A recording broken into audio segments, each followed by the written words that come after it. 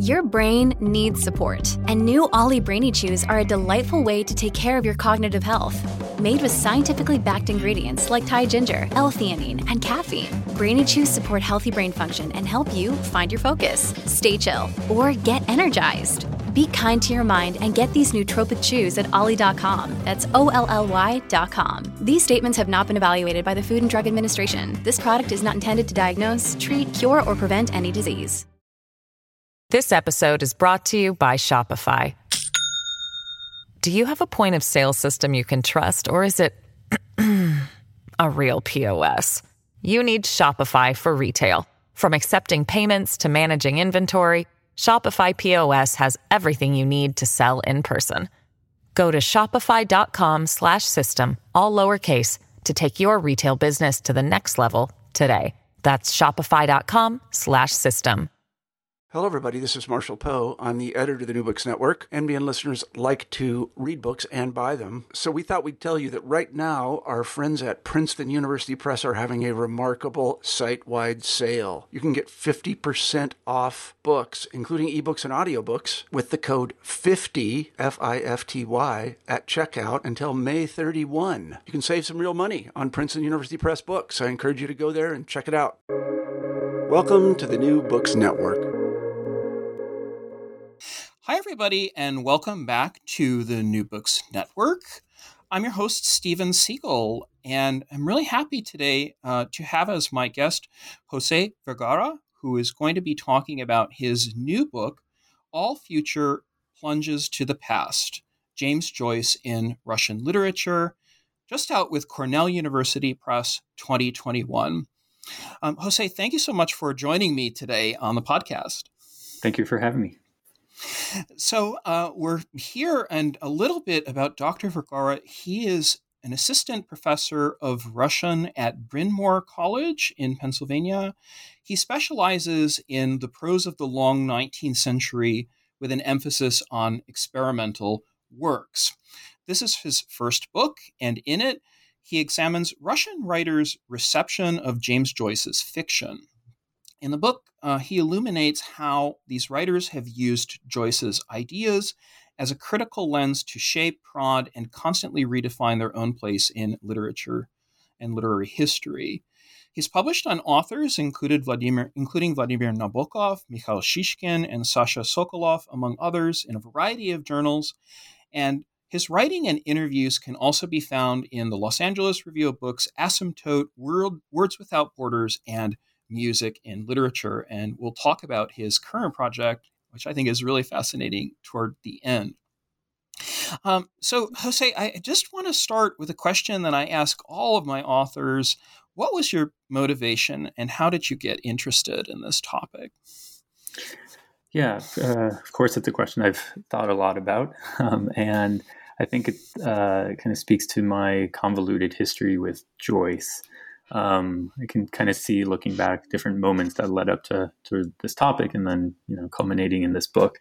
But I first tried to read Joyce, Ulysses in particular, in high school on my own, and I kind of stumbled once I got to the part where Leopold Bloom's cat starts talking. It just felt a little too much at the moment, and I think I had other things on my mind and other writers to read. But I was also always very curious in Joyce. And then in college, when I had some extra time in my schedule, I kind of created an independent study with one of my professors, Tim Langen, in which we read Andrei Biely's Petersburg, Flann O'Brien's At Swim Two Birds, and Ulysses. And there it kind of finally clicked, and I kind of understood it, and understood that it was fun to read Joyce, in particular with other people. It's a kind of communal experience. So anyway, I had this, fascination with Joyce along the way when I was also studying Russian literature and Russian in general. And then it came time to pick a dissertation topic in grad school. And at that point, I was taking a seminar in the English department, again, because of my kind of side interest in Joyce, on Joyce, Beckett, and modernity.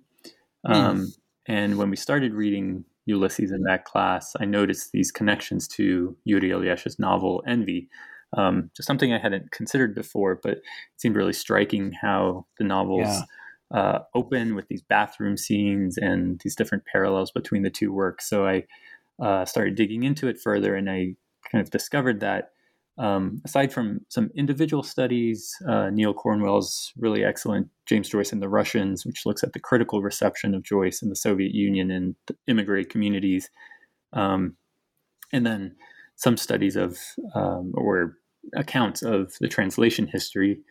Aside from all that, there wasn't much on the literary reception, kind of cultural reception of Joyce in Russian literature, and it struck me as a perfect union of these interests of mine, Russian literature and Joyce. And from there, it was a matter of picking authors and picking an approach, and kind of tracing the story, the development of this story in Russian literature. And what the line I've been using recently is that at the end of Ulysses, Joyce has this postscript where he includes the cities where he wrote the book and the dates, 1914 to 1921.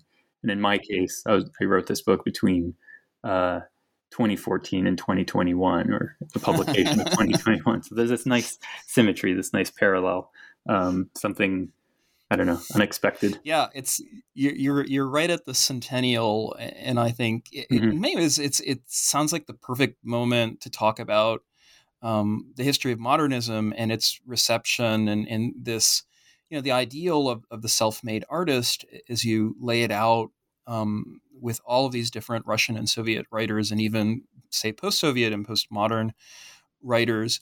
So let me ask this question.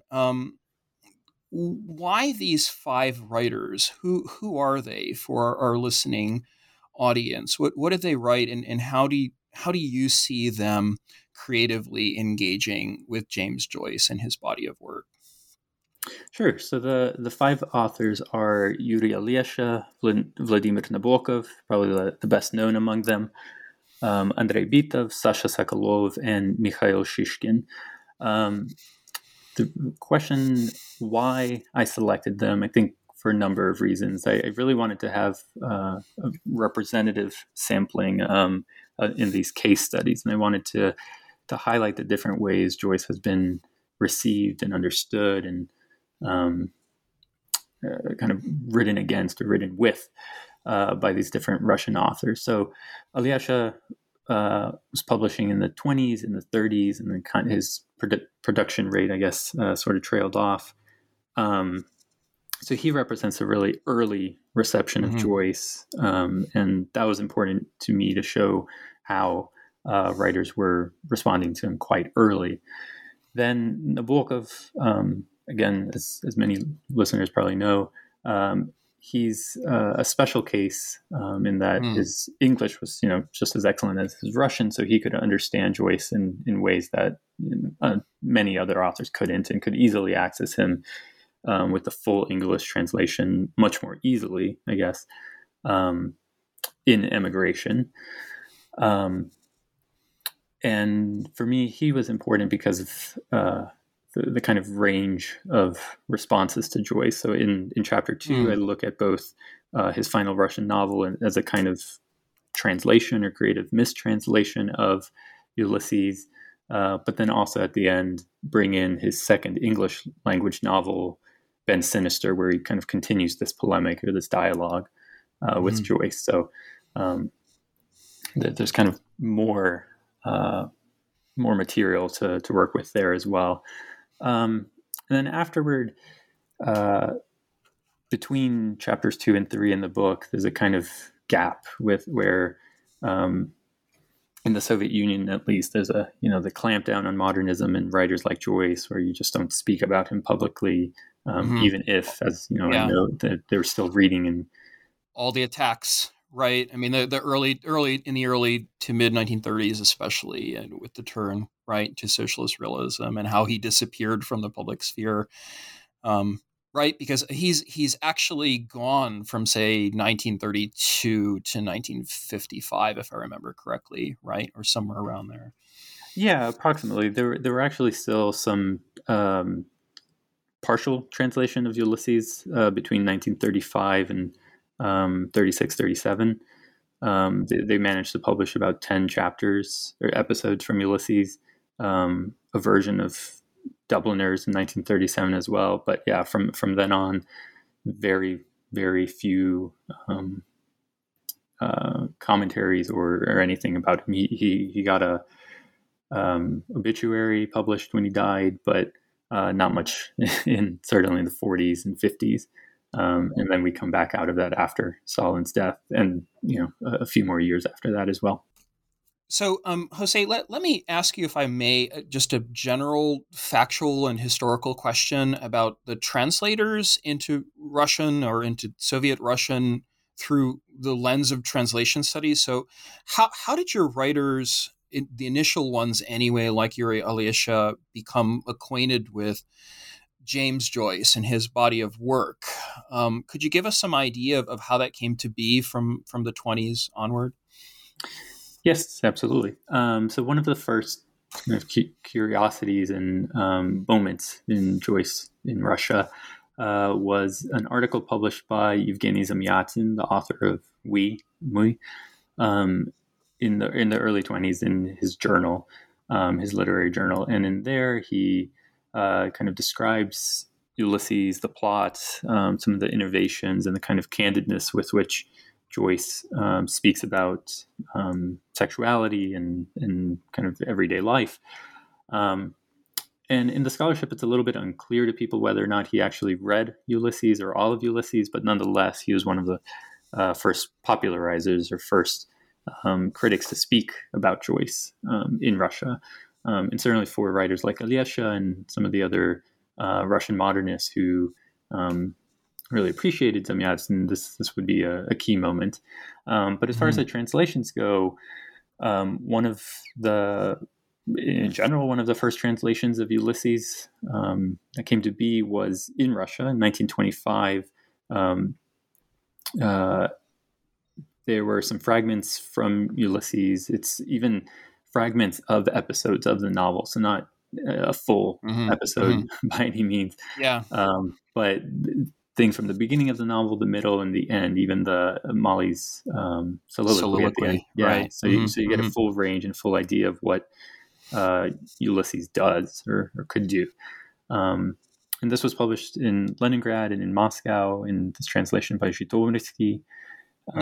And again, writers like Alyosha would have access to this and would kind of encounter Joyce. And, in a lot of memoirs from the time, including a number of Alyosha or involving Alyosha in some way, all these debates were springing up about what Joyce was bringing to literature in general, and perhaps Russian literature.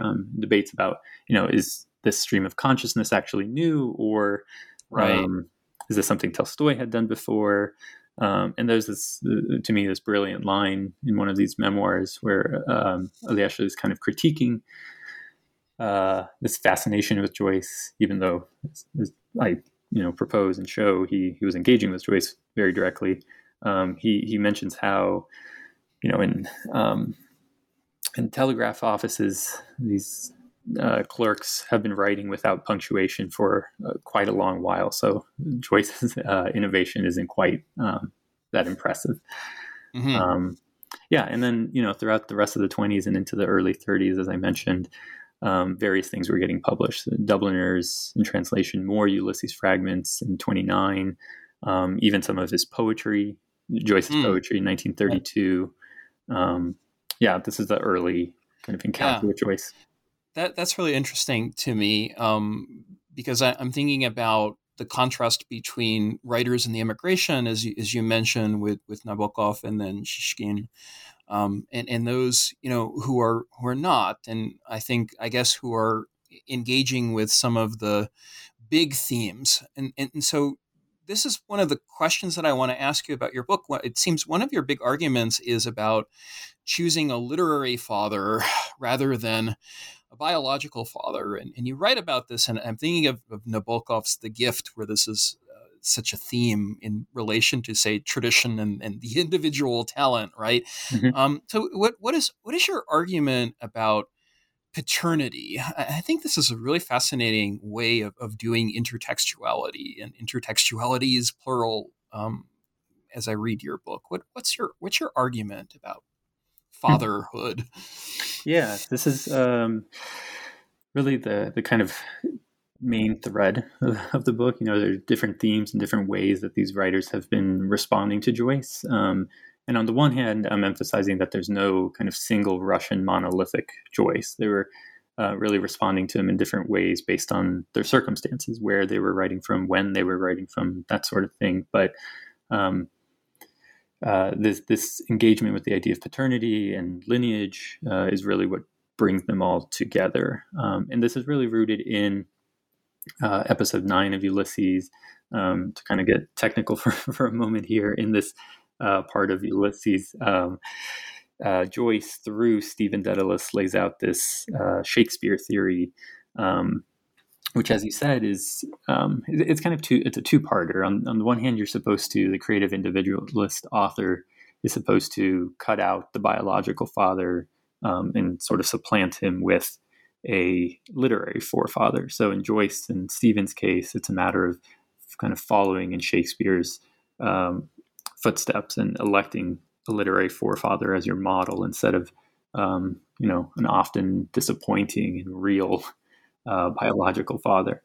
And then along with that, what he's arguing is that this quote unquote great artist will also create lasting art, and in that sense become a father to himself, herself, their self, right? If you can transform how the world views you through what you leave it, the play Hamlet, the novel Ulysses, etc., then you become a father to yourself, and you kind of conceive of the world's version of you. And in doing both of those things, your father, son, and Joyce would add, there's the ghost and kind of the Holy Ghost involved as well, the sort of metaphysical and metaphoric and artistic thing that is your work, your novel, for instance. And I think all of these writers, another reason why I selected all of them is that they're all really concerned with, even obsessed with, literary paternity, literary lineage, history in general. And they all are responding to this theme in different ways, again, depending on their circumstances and what they're after. Mm-hmm. Mm-hmm. I'm intrigued by which authors choose Joyce. And I remember the story about Nabokov and how he had once proposed a translation of Ulysses, and it, as you say, it came to naught. Were there particular writers that you encountered who made Joyce into their modernist, like the moderate modernist, ignoring, say, Eliot and Wolf and Pound? That's the first part of my question. And then the second part is the whole idea of Joyce being a high and inaccessible modernist, right? And that Ulysses is a book that everybody talks about that nobody really has read. So how did you deal with that in conceiving of your elective affinities and choices of, say, fathers and sons? Yeah, I think I would say all of the writers I selected, this is maybe answering both questions at once in a way. All of them speak about Joyce in their texts in some way, either explicitly or implicitly, and then certainly outside of their texts, in interviews and memoirs, etc. And that to me was important to find kind of evidence or data in a way, not just in the text, but outside of it, and to see maybe if there are contradictions between those, or what their statements outside of their novels could bring to a discussion of how they're responding to Joyce. And I think, again, all 5 of the writers I focus on do see Joyce as this kind of monumental figure in modernism, European modernism, and then as a kind of influence or invading force, welcome or not, into Russian literature. That's interesting. Yeah. And I think they all I mean, these five and certainly others also elect him for that reason of literary paternity, sort of suggesting that they're as good, or they can be as good. There's a kind of currency, right, to associate your name with Joyce and figures like him. So that was also an appeal. Yeah. I mean, what is the coding, let's say, of Joyce as a Western writer, or maybe even as an Irish writer? I guess that topic is maybe less explored by Russian writers who take upon his themes. I guess my way of asking this is for you to talk about maybe some of the works of Joyce, like Finnegan's Wake, not just Ulysses, but Dubliners and Portrait of the Artist and so forth, and some of his poetry. How did they select a particular Joyce? Because, there isn't one monolithic James Joyce. There are all these different themes and images in addition to stream of consciousness. So how did you deal with that, especially with your later writers like Bitov and Sokolov and eventually Shishkin? Yeah, I think that was an important aspect of the book that I always had in mind. For writers like Alyosha, starting at the beginning, he would have had less of a Joyce to access. And then for all of them, it really came back to Ulysses as the primary novel for, I don't know, maybe obvious reasons, as this classic modernist text and something that everyone at least talks about, even if they haven't read all of it. But yeah, moving forward, one of the things that was most curious to me was the kind of development in a stylistic influence. We don't see a whole lot of that early on with writers like Alyosha or even Nabokov. Nabokov, famously calls and parodies Finnegan's Wake as kind of trash, or not anything worth pursuing, a kind of dead end, just folkloric nonsense. But then writers like Sokolov and Shishkin, certainly, who had the benefit of time and kind of seeing what an experiment like Finnegan's Wake and the more experimental parts of Ulysses can produce. I think they were able to integrate that into their art more successfully or more willingly. In Sokolov's A School for Fools, there's certainly the stream of consciousness, for lack of a better term. And I kind of engage with this in the book. And the same thing in Shishkin's Maidenhair, kind of developing the stream of consciousness into what I call this collective stream of consciousness, and also the kind of collage aspect of the novel, where he's copying bits just like Joyce did, from other texts and other writers and other utterances and discourses. They kind of saw this benefit of what Joyce accomplished in his later work in Finnegan's Wake, in a way that the older writers couldn't. And I'll just add here, in terms of his coding as an Irish writer, I think for some of these writers and some of the ones I spoke to for the conclusion, when I posed this question of parallels between Ireland and Russia, for the most part, it wasn't something that was on their minds, and they weren't engaging with Joyce in that way. In some cases, because they just don't know about Irish history well enough to comment on it anyway. But for a writer like Shishkin, as I describe in chapter 5, Joyce really represents Western art, and kind of the banned, suppressed Western art that wasn't accessible so widely in the Soviet Union after the 30s.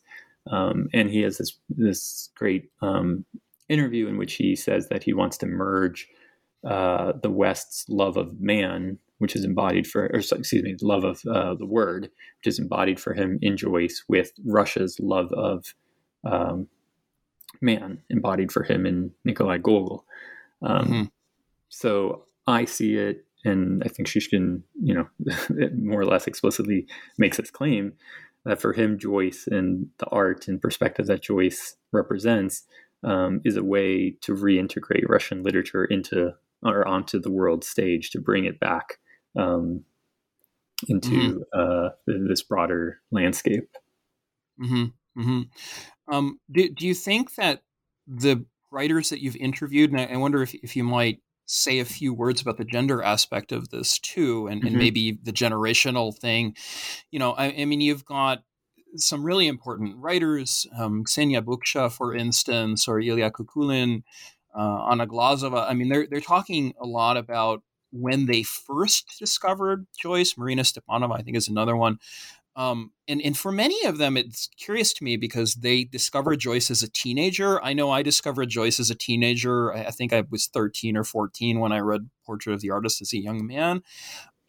Could you talk about that aspect? Because I see, in your book that with this choice of 5 writers, you're paying very close attention to the problem of generations, Otzi Idiete and so forth. But many of the writers that you end up interviewing in a fascinating way toward the end, Dmitry Bykov, are born, let's say, in the 60s or 70s, or maybe even in the 80s. Could you say? I mean, I guess there are a lot of questions rolled into this, but I'm interested in this odkritia, the sort of discovery of Joyce and when it happens and how it happens. So, what were some of the patterns that you learned and then began to assemble into these chapters? For the conclusion, I wanted to speak to contemporary readers of Joyce and writers, critics, and so on. And one thing that struck me was the predominance of male writers here. You mentioned Ksenia Buksha, Anna Glazova, there's Marina Stepanova and a couple others, but for the most part, these are male writers who responded to my call for interviews or when I reached out to them. So it was, in short, kind of harder for me to get female writers on the record to respond to Joyce, and I'm not sure whether I have a good explanation for that. I mean, I think Joyce is prototypically cliched, coded again, I guess, to go back to that term, as a male writer that appeals to these male interests, but there's still so much more universal interests and themes in his book. But for a lot of, again, some of the writers that I reached out to who didn't participate in these interviews, they just didn't see him as a major influence. One, for instance, Galina Rimbu, is really exciting and terrific, right? Feminist poet, of the young generation, explicitly told me that these sorts of male writers like Joyce just didn't have much of an impact on her.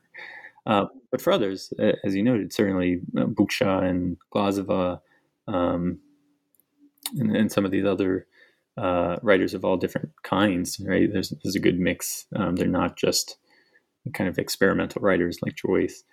They encountered him in their youth. A couple, at least, sort of described him as a writer that they read when they were sick, like they were sick at home, and they picked up Joyce. And then Stepanova in particular talks about the kind of like feverishness that came over her after she read Portrait of an Artist, and the description of hell in there, and this kind of like physical effect. That was something that came up a few times in these interviews, like the kind of dramatic physical effect that Joyce can have on you, and the kind of dizzying quality of his art. And then Alexander Ilinin too talks about Joyce as kind of air you want to breathe and to exist in, sort of calming and comfortable, I guess. It's still challenging, certainly, but kind of you feel at home with Joyce if you kind of belong to this tradition or see yourself as part of this tradition. These are some of the themes or the patterns I noticed in reading their works and talking to some of them for the end too. This episode is brought to you by Shopify. Do you have a point of sale system you can trust, or is it a real POS? you need Shopify for retail. From accepting payments to managing inventory, Shopify POS has everything you need to sell in person. Go to shopify.com/system, all lowercase, to take your retail business to the next level today. That's shopify.com/system. Yeah. Do you see in, especially say in Shishkin, Maidenhair, which you talk about, and I think a really interesting chapter 5, not only Joycean themes, but say Joycean characters? I know that I remember reading this interview that one of my mentors, Emily Tall, did with the translator Victor Hinkes, and I think was one of the first translators of Joyce.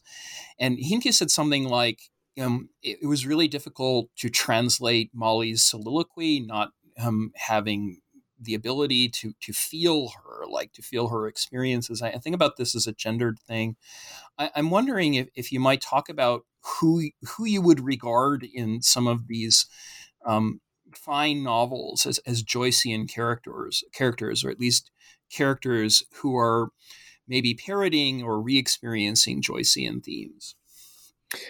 Yeah, and I mean, first I'll just note, since you mentioned Emily Tall, that's so great that you knew her and you had this, or you know her. I've been trying to track her down, but I was never able to. So you'll have to tell me later if I can reach out to her. As far as Joycean characters, yeah, I mean, since you mentioned Shishkin in Maidenhair, I don't know if I thought about it in these terms, but certainly the translator interpreter figure, the protagonist in that novel, is a kind of Joycean figure in the wanderings that he does, right? He's not feeling exactly at home anywhere, and he's displaced in these various ways in immigration. So in that sense, I do think Shishkin himself kind of sees this affinity with Joyce as an emigre writer, as someone existing outside of his homeland, and the interpreter is a kind of avatar of that, certainly. And what I saw were, in these 5 novels, lots of kind of inversions of Joycean characters or Joycean models. The primary one certainly is the young artist who's searching for a father or trying to replace a father. This is in all of the books. Stephen Dedalus. Yeah, exactly. From Envy to The Gift, Nabokov's Gift, in Pushkin House by Andrei Bitov, the main character, Lyova, he develops what the narrator calls the grandfather hypothesis, and makes these connections between these men who have returned back from the camps, from Stalin's camps, his grandfather and a family friend, whom he just didn't know exactly for a while, as potential father figures. And he's making these claims that this is actually his father instead of his biological one. And at the same time, he's obsessed with Pushkin and literary heritage as well. So all these concerns that Stephen has are replayed in these Russian novels, on these Russian pages, but inverted, again, because of the circumstances. Here, Bitov understands fully well that he's coming to Joyce belatedly, and has to respond to him in a way unlike, say, Alyosha or Nabokov, these early modernist writers who could read Joyce when he was first appearing and first coming out. Yeah, and what about the postmodernists? So I've got to ask this. Where does he fit in the world of Sorokin? I mean, where does he fit? Even, let's say, in the world of right-wing postmodernists, whom you mentioned a little bit, Prilyapin. Have they bothered? I mean, I guess engaging with Ulysses is one question. You can imagine who has read Ulysses and who hasn't. But since there's now a kind of almost standard postmodernist canon for Russian writing since say the late 80s or maybe 90s, is Joyce passé in that universe, or do you still find people, since you experienced this directly in the Moscow reading group, Kruzhok, a circle, is really, like engaging with the episodes of Ulysses and with his body of work? Yes and no. It's this mix as always. For the kind of more experimental writers, I've reached out to Lev Rubinstein and Sorokin as well, actually, and I didn't include Sorokin's statement in the book, but both he, the conceptualist writers, the Moscow conceptualists, Rubinstein and Sorokin both basically said that he was kind of interest in their youth, but they moved on quickly from him. And just wasn't much of an influence. So I didn't get much from them. Though I did include, right, this little section with the kind of anti-Joyceans or voices. Anti-Joyceans, yeah. They at least present a different perspective than many of the other ones I include in that section of the book. For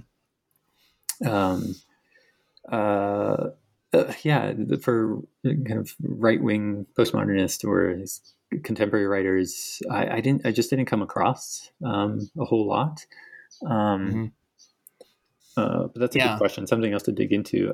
But yeah, certainly for some of these writers, Buksha to some extent, and a few of the others that I spoke to, there's absolutely this question of whether Joyce is passé, whether he's bringing anything new to the table at this point, or whether it's just being kind of recycled and everything has just been integrated into Russian literature already. So there's not much of a point in holding him up so highly.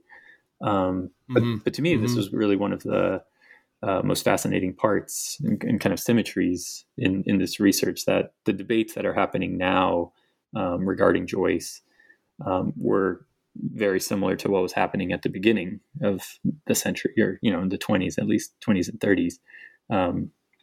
The debates about Joyce being a novel writer, or whether he's worth integrating into Russian literature in some way, whether he's a influence worth pursuing, or is he just kind of getting in the way and not bringing anything worthwhile to the table. It just, this is what I tried to emphasize at the end, that this is still an ongoing story. There's still more Joyce history to investigate. I love your chapter on Shishkin, Jose, I have to say, and I'm thinking about this essay that Shishkin wrote, which you mentioned, called More Than Joyce, right, in 2018, which is, I think, a seminal in the sense that he, has published it in German. He was in exile, and he's positioning, this classic Irish modernist writer within Russian culture as almost like a revival. And I wonder if you might say something, not just summarizing Shishkin or what his preferred stylistics are, but how do you read this as a call, in some ways, to return and also go into a future beyond the metaphysics of paternity, as you say, and the metaphysics as defined of aesthetically choosing a heritage and choosing a father. I see this as really promising, throughout your book, in that you're covering a lot of literary criticism, from Harold Bloom to Julia Kristeva and beyond. But I wonder if you might offer your own ideas about this renovation of tradition, for lack of a better phrase, and what this might mean for your own writing and your own interests in poetics. It's an excellent question, and certainly a big one. I think you're absolutely right. That what Shishkin proposes, and kind of what I'm seeing too, is a move away from the kind of top-down hierarchical move, where to something that's more, equal and level playing field, that all of the forefathers and all of the children, foremothers as well, kind of exist in the same space, and you can quote and cite from others in these new exciting ways, or revised ways, I suppose. And like Shishkin says, I think this you can't, I don't know, you can't return to the modernism of Joyce, of course, but what he represents and what he managed to accomplish, nonetheless, is going to be reinterpreted over and over and over. And there's so many more discoveries to be made because of what he was able to do. Yeah, I don't know. I'm in this. So, Jose, I wonder if you could talk a little bit about how you wrap up the story in your conclusion. So, you have a really interesting section in which you lead off with a quote from Joyce, where you talk about history as a nightmare. And there's a famous quote from Ulysses where James Joyce says, "It seems history is to blame." How did you end up writing your conclusion? And then ultimately, I would ask, how did you choose a mode for writing this book, if it's tragedy or comedy or irony, in re-engaging with this tradition? Sure. I think in hindsight, or as I reflect and hold the book in my hands finally, the conclusion is really one of the things that I'm most excited about.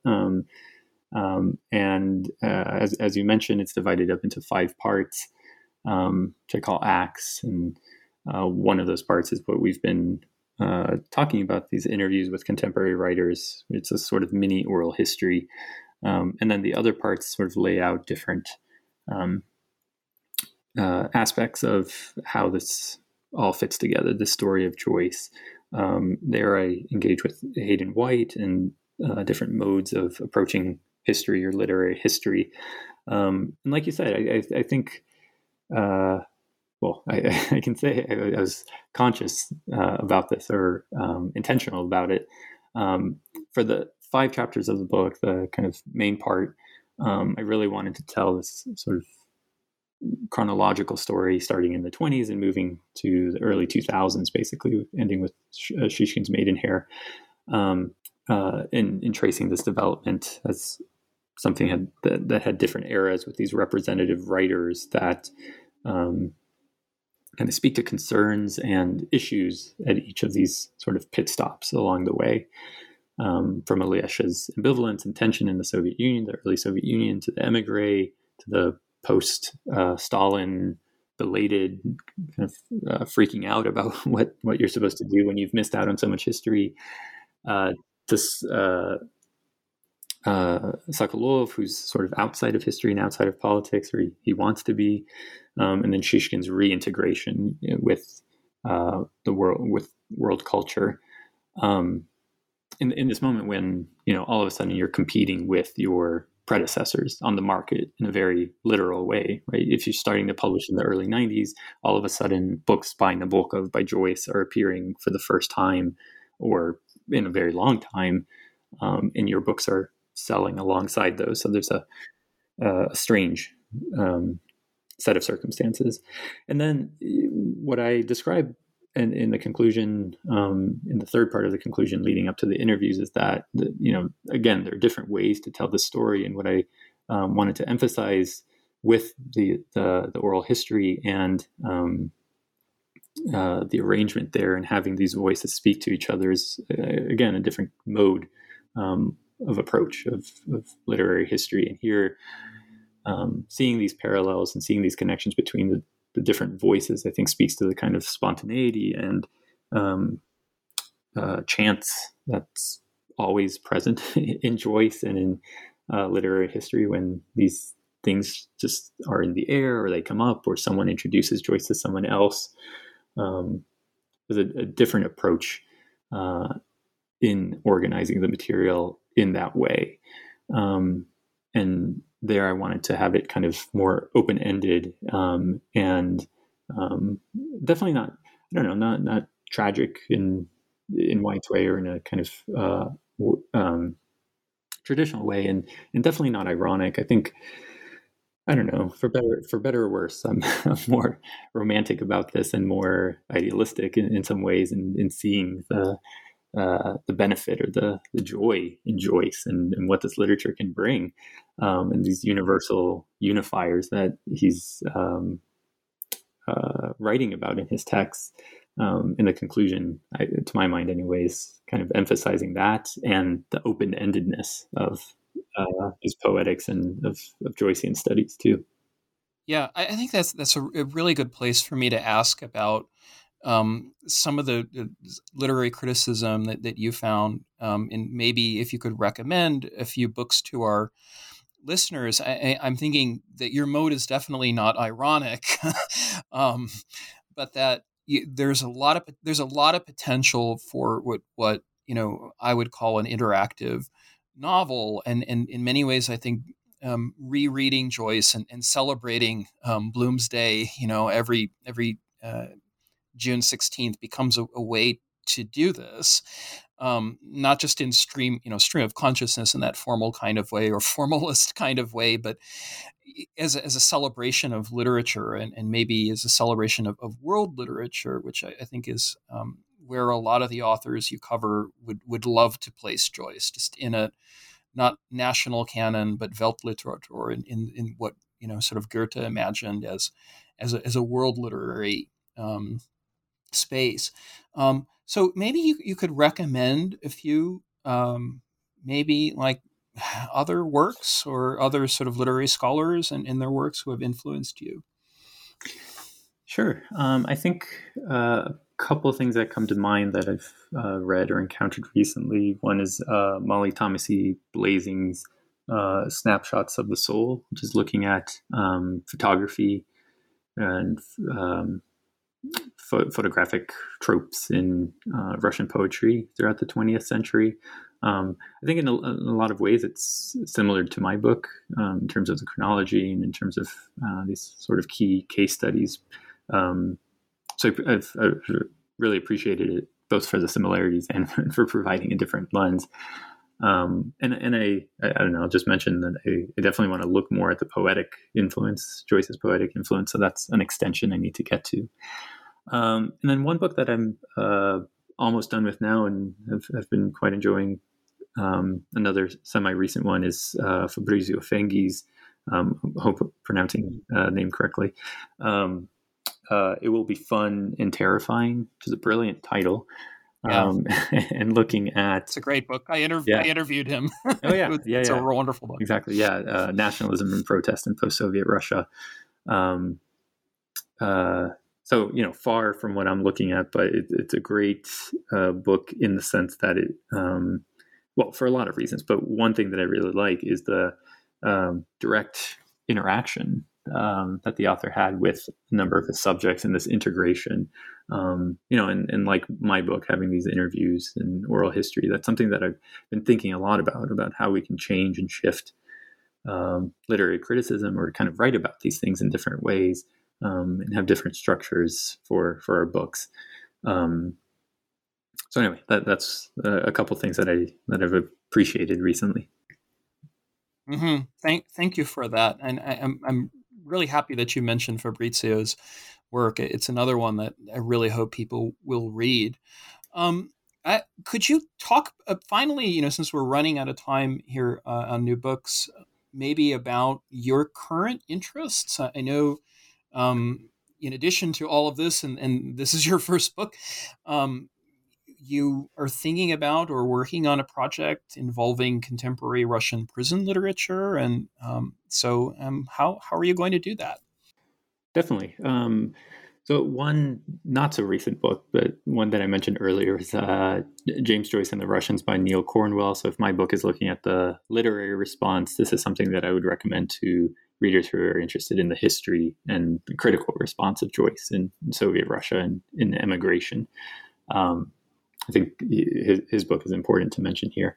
But as for more recent books that I've enjoyed and have found productive in some way, two come to mind. One was just recently released as well, is Molly Thomasy Blasing's Snapshots of the Soul, which looks at photography and photographic tropes in Russian poetry of the 20th and into the 21st centuries.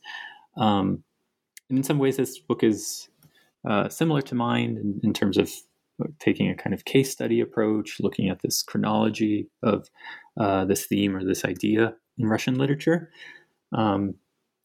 So I, appreciated it for its affinities, but it's also covering this really fascinating topic with so many extensions in Russian culture and different manifestations.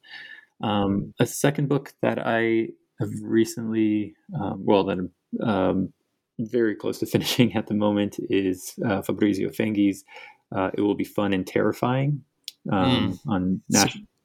It's a great book. Yeah. Yeah. I interviewed him. Oh, right. On nationalism and protest in post-Soviet Russia. And one of the things that I particularly like here in his book is how he incorporated interviews and kind of anthropological approach, right, into this cultural study of nationalism and protest in post-Soviet Russia.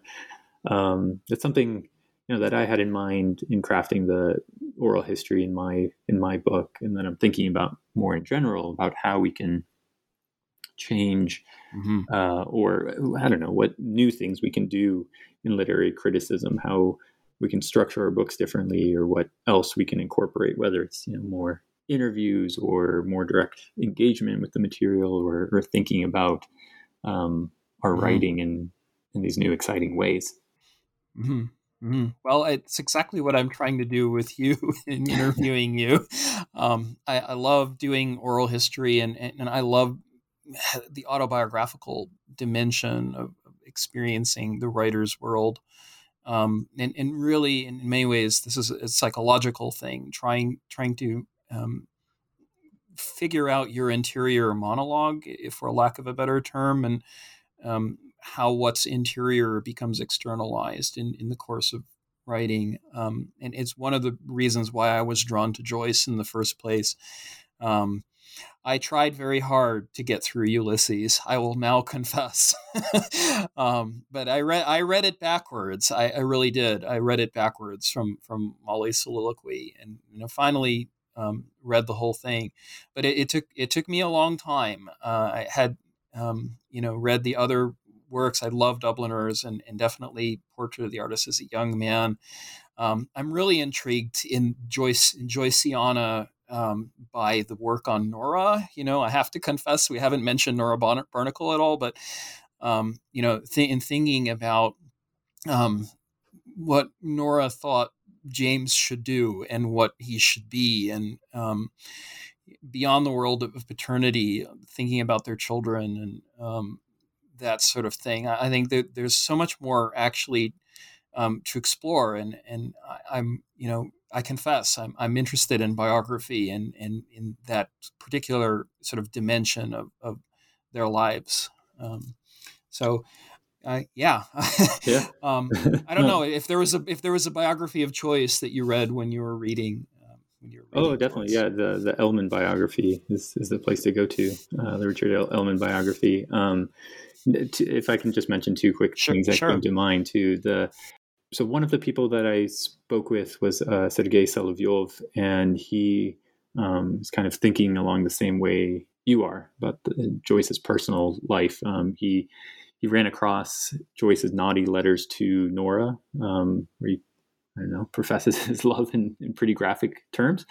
And they really resonated with him, the kind of openness that Joyce expressed.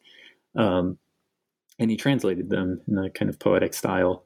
I think both the myth and the reality of Joyce and the person that Joyce was, or how he presented himself, appealed to a number of these Russian writers. Absolutely, the biographical with the literary.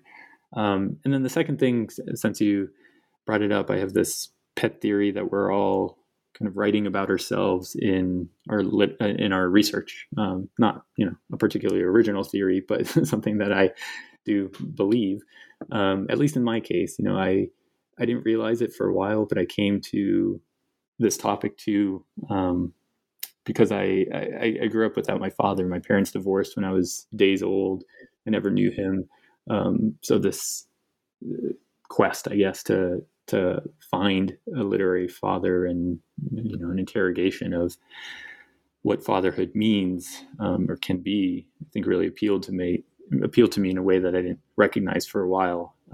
And yet here's a book about it. Yeah, yeah.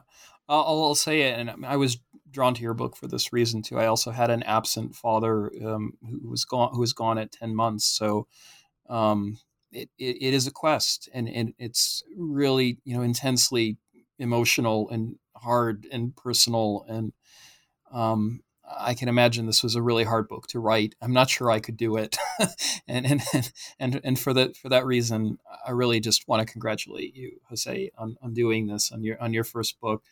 And now, on that note, we're completely out of time. So we've been speaking here on New Books Network and New Books in Russian and Eurasian Studies and New Books Literature with author Jose Vergara, who is a Joyce scholar and has written a book called All Future Plunges to the Past, James Joyce in Russian Literature. This is just out with Cornell University Press in 2021. And Jose, again, I really want to thank you for your time and congratulate you on your wonderful book. Thank you so much, Stephen. This was fun. And I'm your host, Stephen Siegel, here on the podcast with New Books Network. Until next time.